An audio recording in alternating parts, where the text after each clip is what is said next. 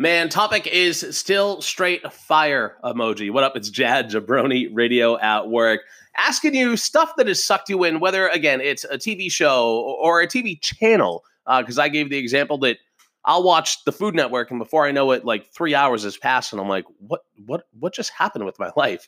TV shows or networks or movies or books or video games or anything out of the norm for you, just like sucking you in and you completely lose track of time. Since we're mostly all quarantined, working from home, furloughed, laid off, whatever. And again, big shout to everybody that's still having to go out and do stuff for us, whether it's in the medical field or a grocery store or anything. Thank you for continuing to kick ass.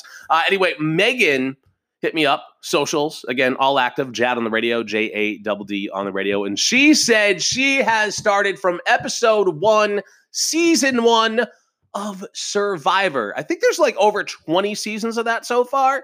And she said she's going to power through and watch the entire series. What has sucked you in? Get me on the socials, Jad on the radio, or email me, Jad on the radio, JADD on the radio @gmail.com. It's Jabroni Radio at Work.